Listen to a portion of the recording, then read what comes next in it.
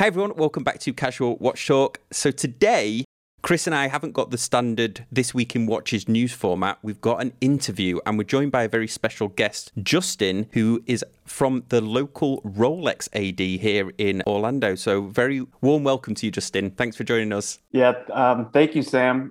Thank you, Chris, for having me. I'm very excited to be doing this interview and talk some watches. Absolutely. All right. Well, should we kick it off with a wristwatch check then? So this should be eventful. Chris, do you want to kick it off? Sure. So this weekend was having a hard time figuring out what to bring, but settled on my Zinn 103 Bell & Ross, and sure Sam will post my cool Instagram photo that I had.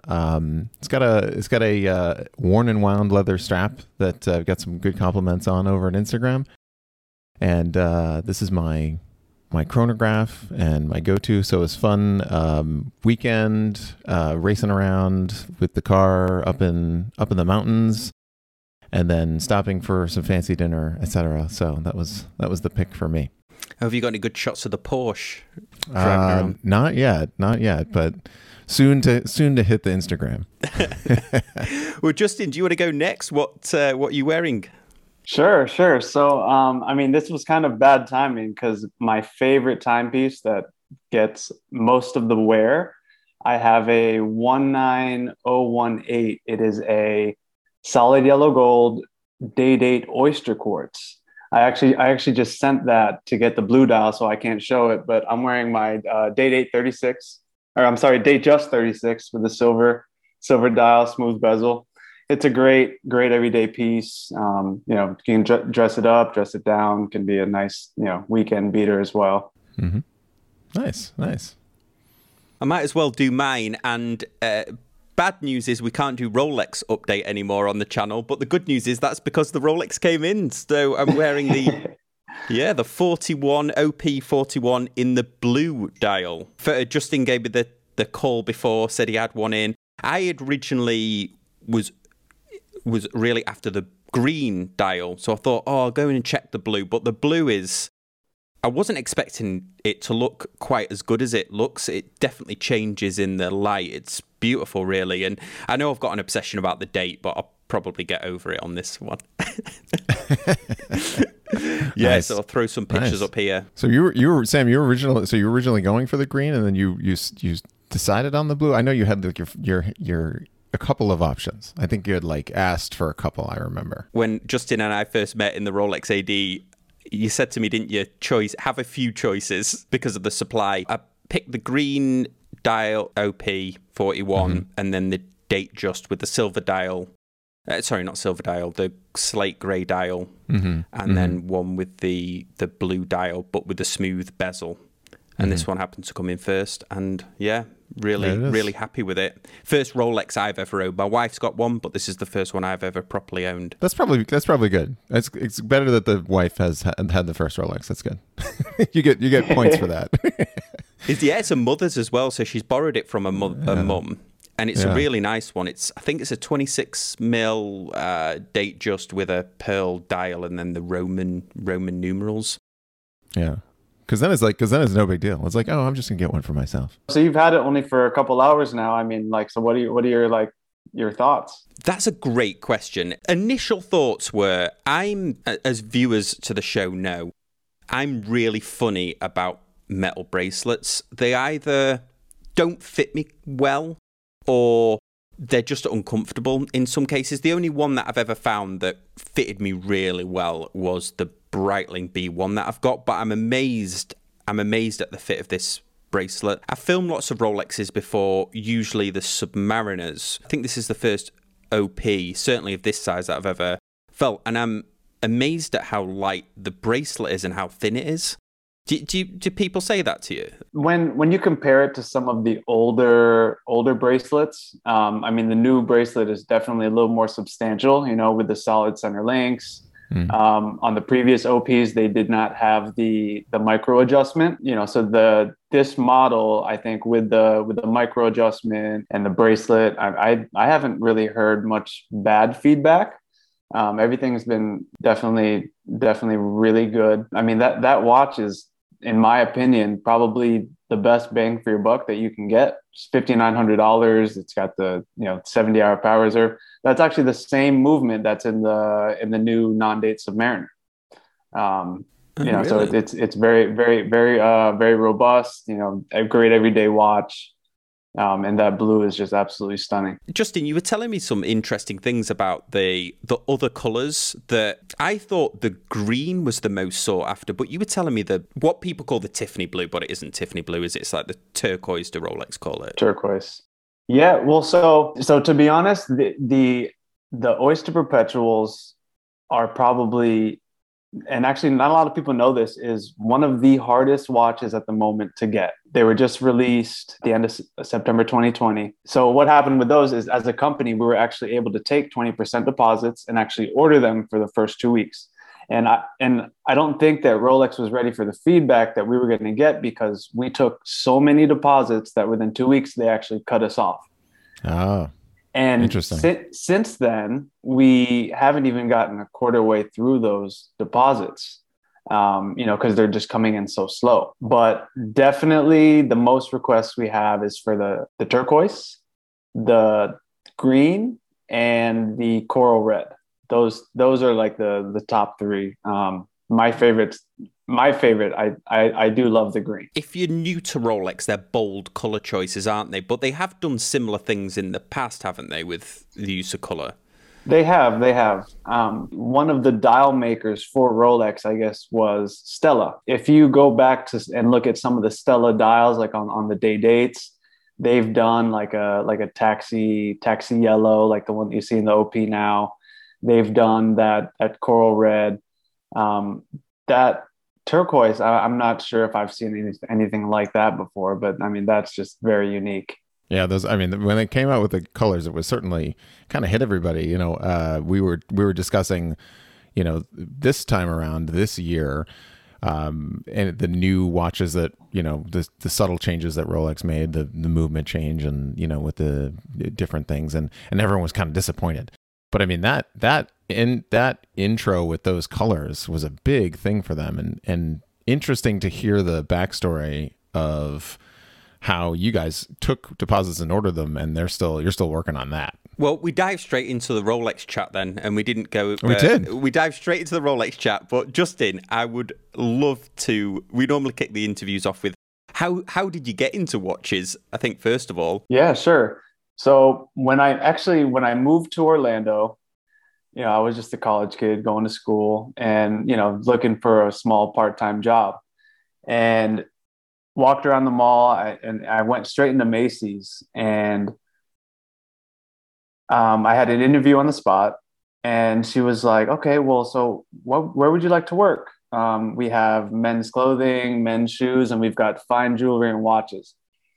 And, so I thought, jewelry and watches, that's different. I do love watches. At the time, all I knew was, Rolex really.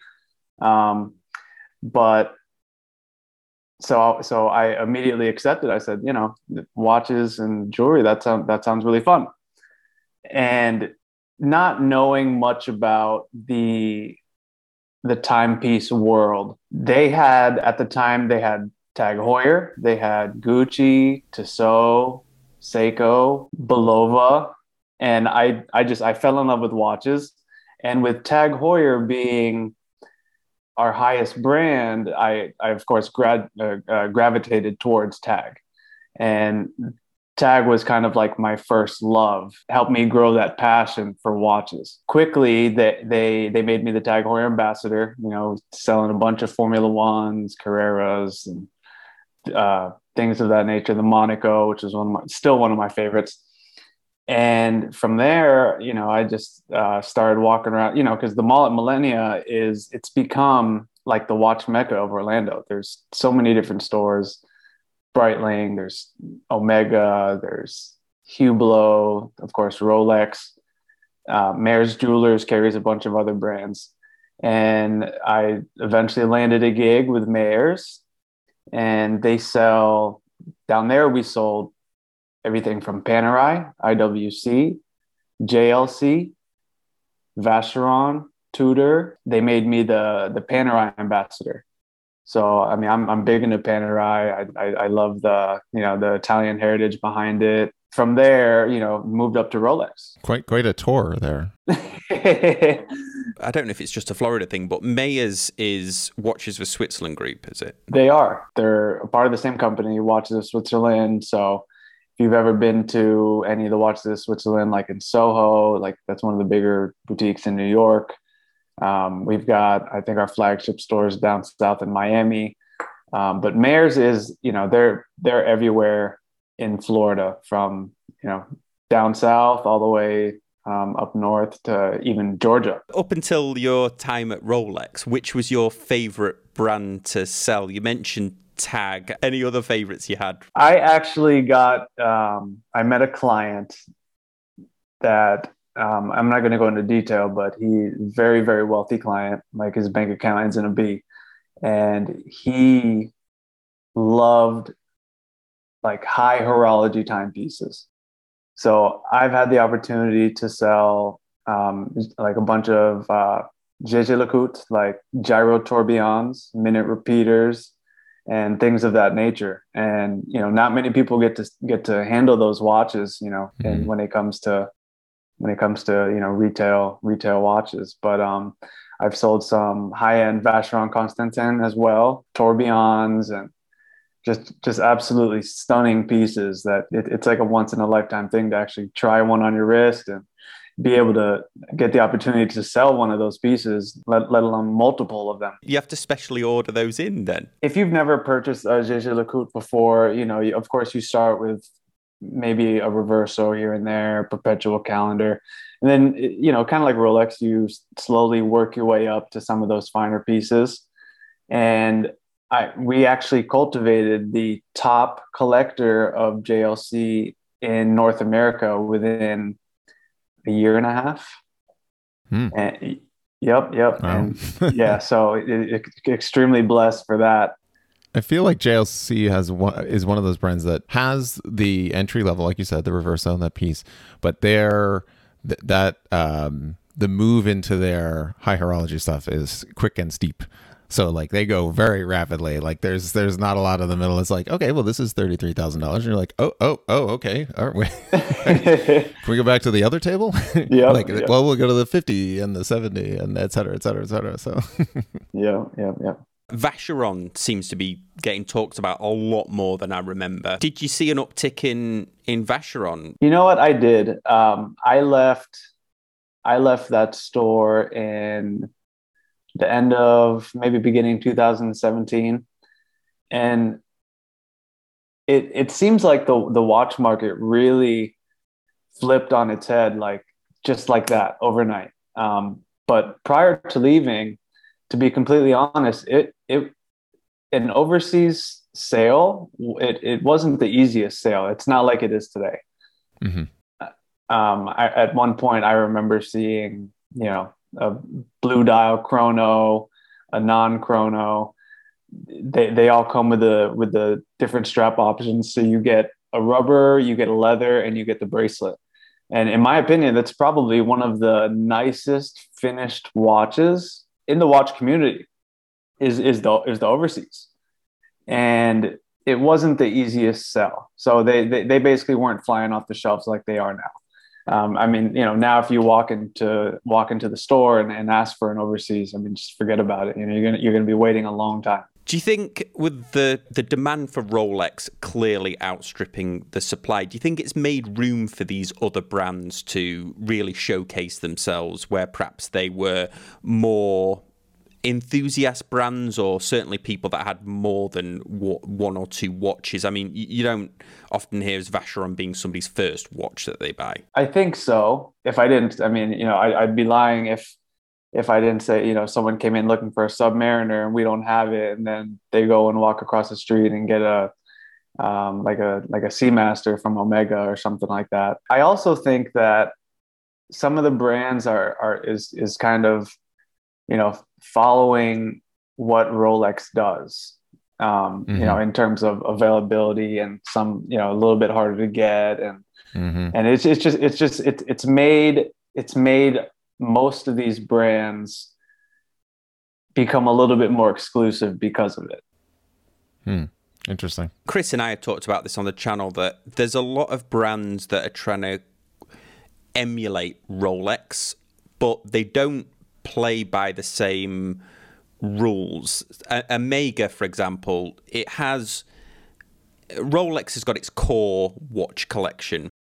Omega it has its cores, but it also seems to do a lot of limited editions, or it might try some different variants. And I think it can confuse people, especially I did a video recently on the Speedmaster line, and I think there's something like over 100 watches that they sell that falls under Speedmaster. Yeah, it's like Speedy Tuesday. You know, you see a different one on Instagram, like, you know, every single Tuesday. There's just, and it makes it difficult to keep up with it. I mean, in my personal opinion, I feel like that kind of hurts the Speedmaster in a way.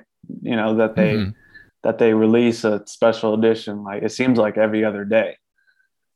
Rolex has never done, you know, limited numbered pieces. Really, all you see from them is like maybe a anniversary piece here and there. You know, like the anniversary Submariner, you know, the original Kermit, or, you know, even the current platinum Daytona was the 50th anniversary for the Daytona. But yeah, numbered pieces, Rolex, it doesn't really do anything like that. All right, let's get into the good stuff.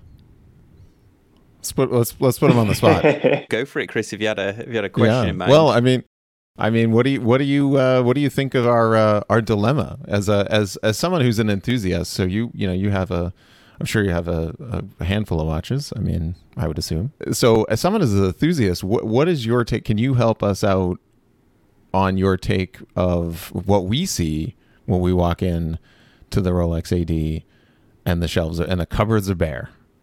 You know, sure. How do you, what do you say to that? How do you sort of help us out with that? So when it comes down to it, you know, us as sales professionals, of course, we want to sell watches. Sometimes, you know, we get the client in there and it seems like they may feel we don't want to sell them watches, but that's not the case. Of course, you know, we make our money by selling watches, but it's truly the case of supply and demand. You know, if they were to send us 1 million watches, we would sell them every single piece. But, you know, the process now is, you know, you come into the store, you provide all your information. We add you to what's called a registry of interest. And, you know, we just ask for a little bit of patience, because as soon as it comes in, we'll 100% give you a call. What's funny is that seems completely reasonable, but yet you tell that to a bunch of crazy watch nerds, and we start thinking about some sort of cabal, some secret handshake backdoor. Right, well, but tell us about the smoke and mirrors. You know, like what's going, you know, like. Yeah. Well, and you know, part of it, I think that what really hurts the watch community as well is the overwhelming amount of watch flippers out there. Mm-hmm. You know, it seems like they're kind of ruining it for all the watch enthusiasts. You know, the people who, you know, are celebrating, you know, a graduation, or, you know, just got a new job. Mm-hmm. You know, it really affects those types of clients, you know, because the reseller is just looking to buy the watch and then immediately turn around and just resell it. Yeah, it's amazing that, I mean, this one is staying with me. This was, I turned 40. I know I don't look it, but I turned 40 in November. So this is a meaningful piece to me. I like the security of knowing that it will likely go up in value. But when you talk about you mentioned the turquoise dial to me, and it was rare. So I just had a cheeky look on Chrono 24, and the money they're going for seems almost intoxicating if you had one. It seems almost like, because I can't think of another brand, maybe Hermes with the Birkin bag, or where you buy something and immediately it goes the other way. You expect something to go down. Like if you bought a tag or anything like that, you've worn it, it's pre-owned. Right. But Rolex is it's built up such a mystique around it that they're going for a lot more after it. And I don't know how you could combat that as an AD. I mean, Chris and I have talked about implementing like blockchain technology or something like that, so you know who the owner is, and if you ever see that watch again, maybe it's the serial number or there's a NFC chip. Did I get that right, Chris? NFC or NFR chip in the watch, then at least you know. But I don't know how as an AD how you could ever possibly combat that. I feel like that may be above my pay grade, but I mean, there's been so many different things thrown around, different ideas, but I mean, to be honest, I don't think that they've really figured out the right process just yet. It feels, and I just thought of this analogy. It feels like you guys are selling out front row tickets to the concert, and you've got a number of front row tickets that are the seat value that the place gave you. So they're, $180, and everybody knows that the scalper can go and get $500, $600, $700 for those front row seats. And there's only so many front row seats that you can get. And so you guys are sort of stuck in this place where you don't want to hand out 15 front row seats to, this guy that's just going to turn around and flip them on and sell them. But at the same time, you're kind of in in a hard situation because you still want to make money. You still want to, so if someone did come to you and said, "Oh, I'll buy 5 seats" or whatever, and then, like you said, you have the dad who wants to take their kid to the show and wants to give them that like amazing experience to have front row seats, and they show up at your store and you have nothing for them, and so you guys are kind of in a catch-22 tough situation there for that. And then trying to figure out from your perspective how you can solve that. Part of it is, I mean, don't get me wrong, Rolex is, and I'm not just saying this because I work for the brand. I've owned multiple. It just seems like there's just nothing better than putting a Rolex on your wrist and the emotions that it makes you feel as soon as you put it on, the accurate timekeeping. I've read out there that, there's a lot of people who think that Rolexes are not accurate, but that is not the case. I have yet to see one that is not up to Rolex's standards.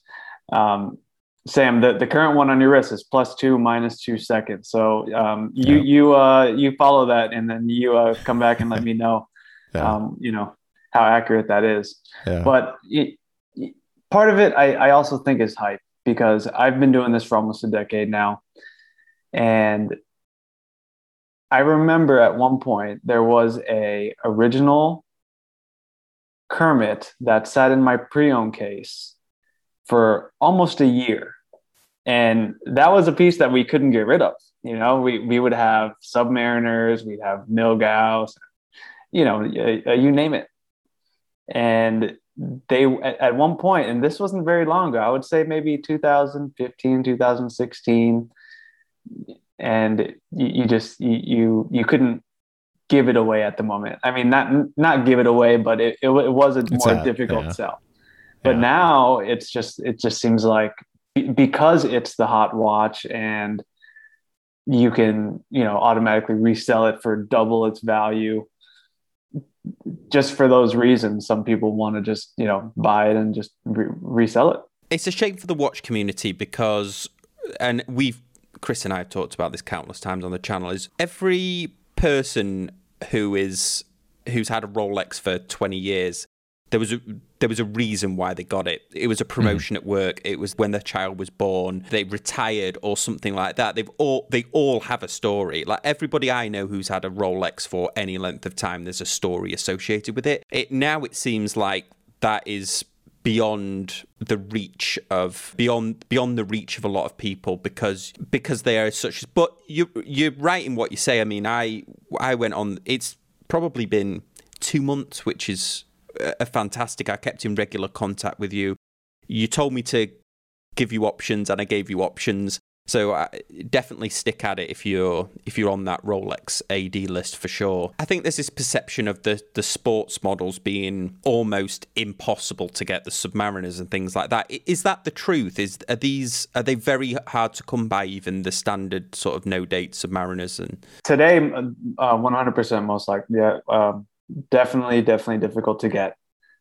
Prior to COVID, it wasn't as hard as it is today. Today, I think it's a mixture of a lot of things. The factory was shut down for 6 months, and it takes about a full year to produce a single Rolex. And with the 6 month shutdown, when they reopened, they were back at, I believe, like 25% for a couple months capacity. And on top of that, they just had a big release. As you know, with the Explorers and the Explorer 2, the demand is just sky high. It's hotter than it's ever been.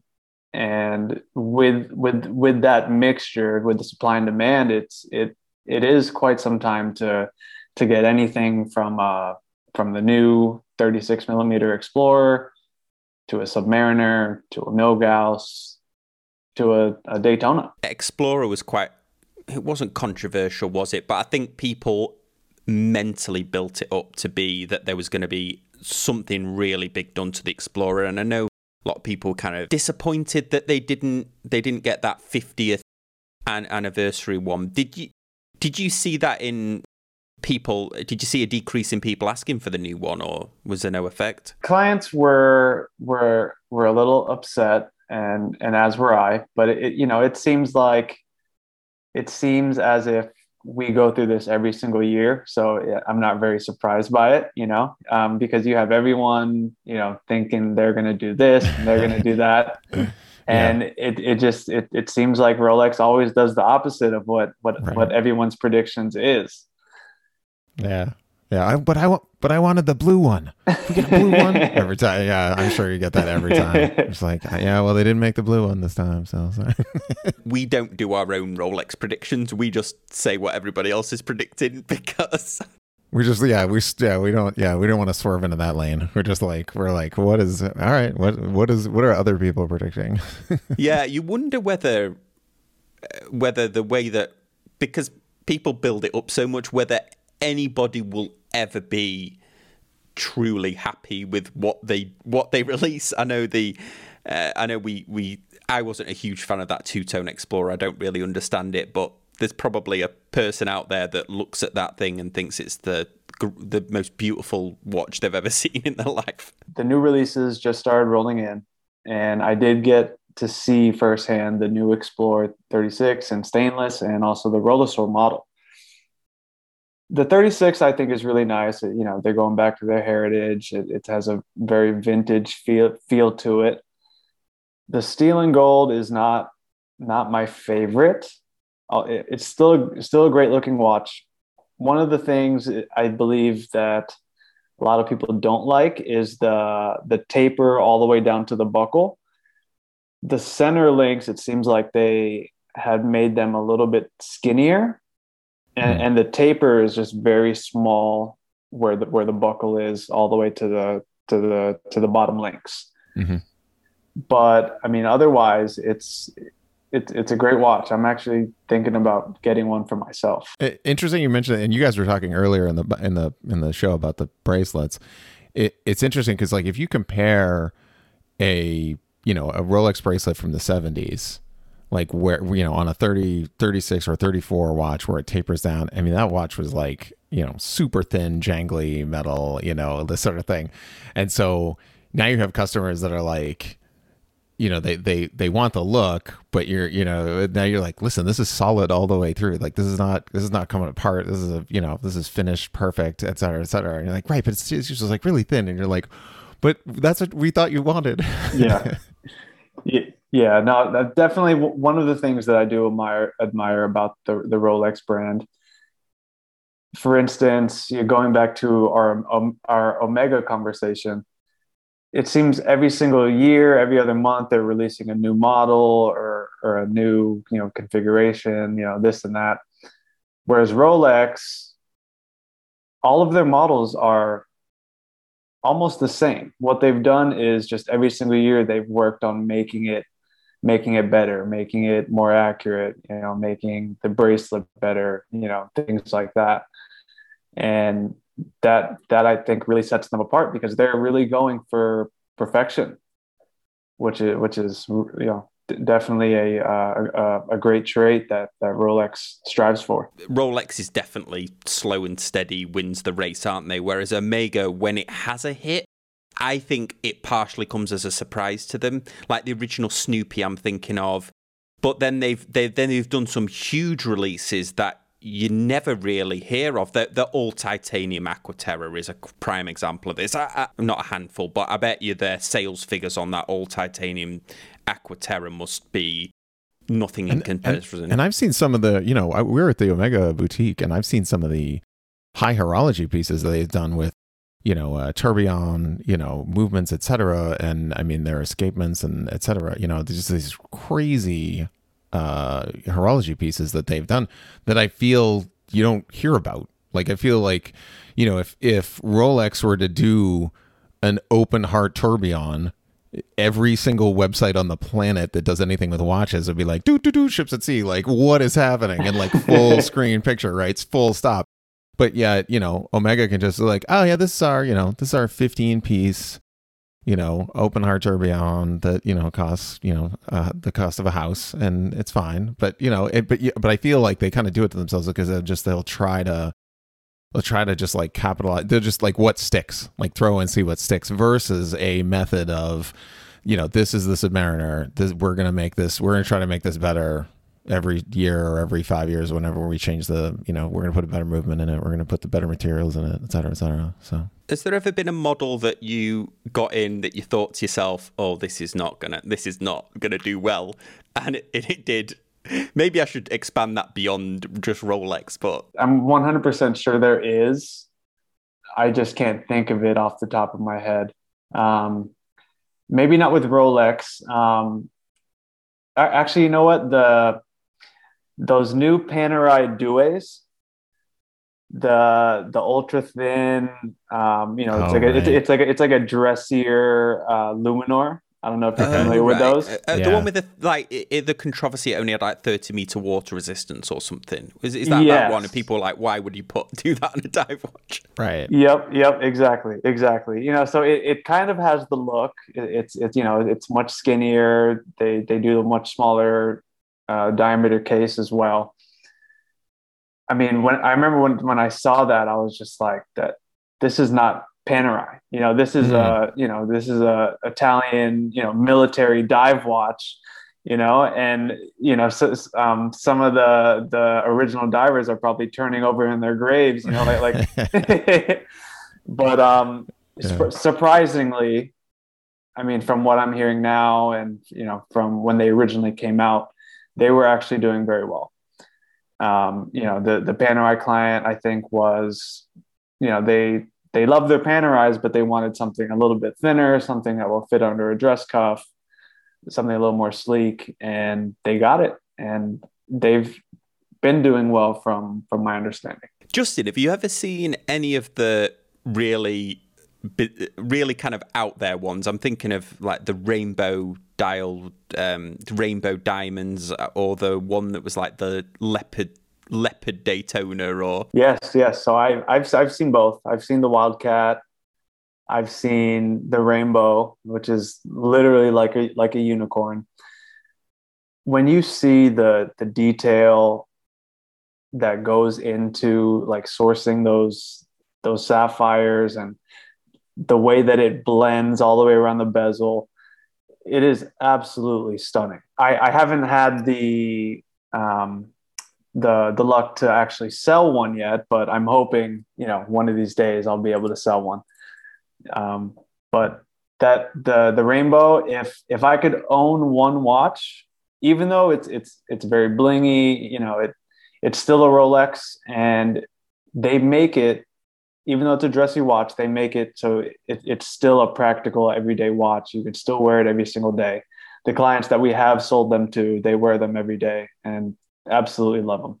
On last week's episode, and we got a little bit of stick for it in the comments, we were talking about the prevalence of watch YouTubers reviewing super cloned Rolexes in the guise that they were doing good to the community because they were pointing out that this is how good the fakes have got. Our argument was that it can also work as an advert for those. I know you can't speculate on this, but it's got quite scary, I would say, especially around Rolex and things like that, these super clones. I mean, do you ever have people coming in the store asking you to authenticate Rolexes? Is that a service that you even do? Rolex actually does not provide the authentication service. Really, the only way that you can 100% tell, let's say you get an absolute replica to the T, it has a, Japanese movement in it, it's keeping great time. You can't distinguish the difference between this or a real one. What I recommend is sending it out for a movement service. And if you get a quote, it's real. If they just send it back, then it's fake. But I mean, like I said, I've been doing this for a long time, but there are some out there that have, slipped through the cracks and I didn't even know. So you sent them off for a service and they've kind of come back. Yep. Interesting. Yeah, that's it. I mean, and that's not too expensive. I mean, if you think about the value of the Rolex, it's not too expensive piece of mind to have it, once if you're obtaining it used and you just want peace of mind. It doesn't seem too bad to do that. Oh, certainly. Especially when you're spending that type of money. You definitely want to have that peace of mind that, what on your wrist is 100% authentic. Right. Yeah. And that was ultimately what Sam and I, we talked about how that sort of makes you feel with these fakes going around, but then it just comes down to like, for us and for most people, it has to be real. Otherwise you're just fooling yourself. Maybe we'll do some merch with this on, but I always say, you can fake the watch, but you can't fake the history and the romance that the watch company has around itself. Exactly. Yeah. Exactly. Maybe we'll do some merch. Really on. Yeah. But so before we finish up here, Justin, it's been fantastic. Thank you so much for joining us. If I'm new to watch collecting and I really have my heart set on a Submariner, so we've already talked about don't be afraid to go into an AD. We've already talked about have realistic expectations with some options, but is there any other advice that you'd give somebody about if they've got their heart set on a sports model? The advice I would give is kind of similar to what I gave you. You came in, you wanted one or two pieces. Try to search the entire collection. There are other watches out there that's in the collection that are extremely nice as well. And give all of those options, and keep your mind open to maybe owning something a little bit different. But the more pieces that you are interested in, the sooner you can probably obtain one. For instance, let's say you are stuck on a stainless steel date sub, and there are already 500 people waiting for one. I mean, who knows when you'll get one? Definitely, just have an open mind and try to open up your mind into owning maybe a Datejust or something different. Even if you wanted to stay in the professional collection, maybe a Milgauss, maybe one of the new Explorers. And not to put you on the spot with you mentioned a number there, and not to give, certainly without, too much detail there, are we really looking at that level? Like you said, 500, is that really like we're dealing with those kind of numbers? So, 500, that was just a number I threw out there. Yeah. But I would imagine it is in the hundreds. There are a lot of people out there for a Submariner. Like also, even if you want just a Submariner, there's a non-date option, there's the date option, there's the Rolex Rollosaur Blue. There's the Rollosaur with the black dial. I mean, and those are all great options as well. Mm-hmm. That's a good point. Even within the sub model. Yeah, but the most important thing is we definitely just ask for the patience, because like I said, we do want to sell these timepieces. It's just a matter of getting them in the store and then getting them on your wrist. Well, while we're talking about the store, do you want to give a shout out, give the details of where people can find you? I am in the Rolex boutique at the mall at Millenia in Orlando, Florida. My name is Justin. So if there's anything that you're after, I'm more than happy to help and help you obtain your dream watch. Well, Justin, that's been great. Guys, let us know if you've got any questions in the comment section. Also, let us know what you thought of this upload. Justin, we really appreciate you joining us. Thanks, Sam. Thanks, Chris. I appreciate it. So thanks for watching and for listening over on iTunes, and we'll see you all next time on Casual Watch Talk. Thanks, guys. Bye.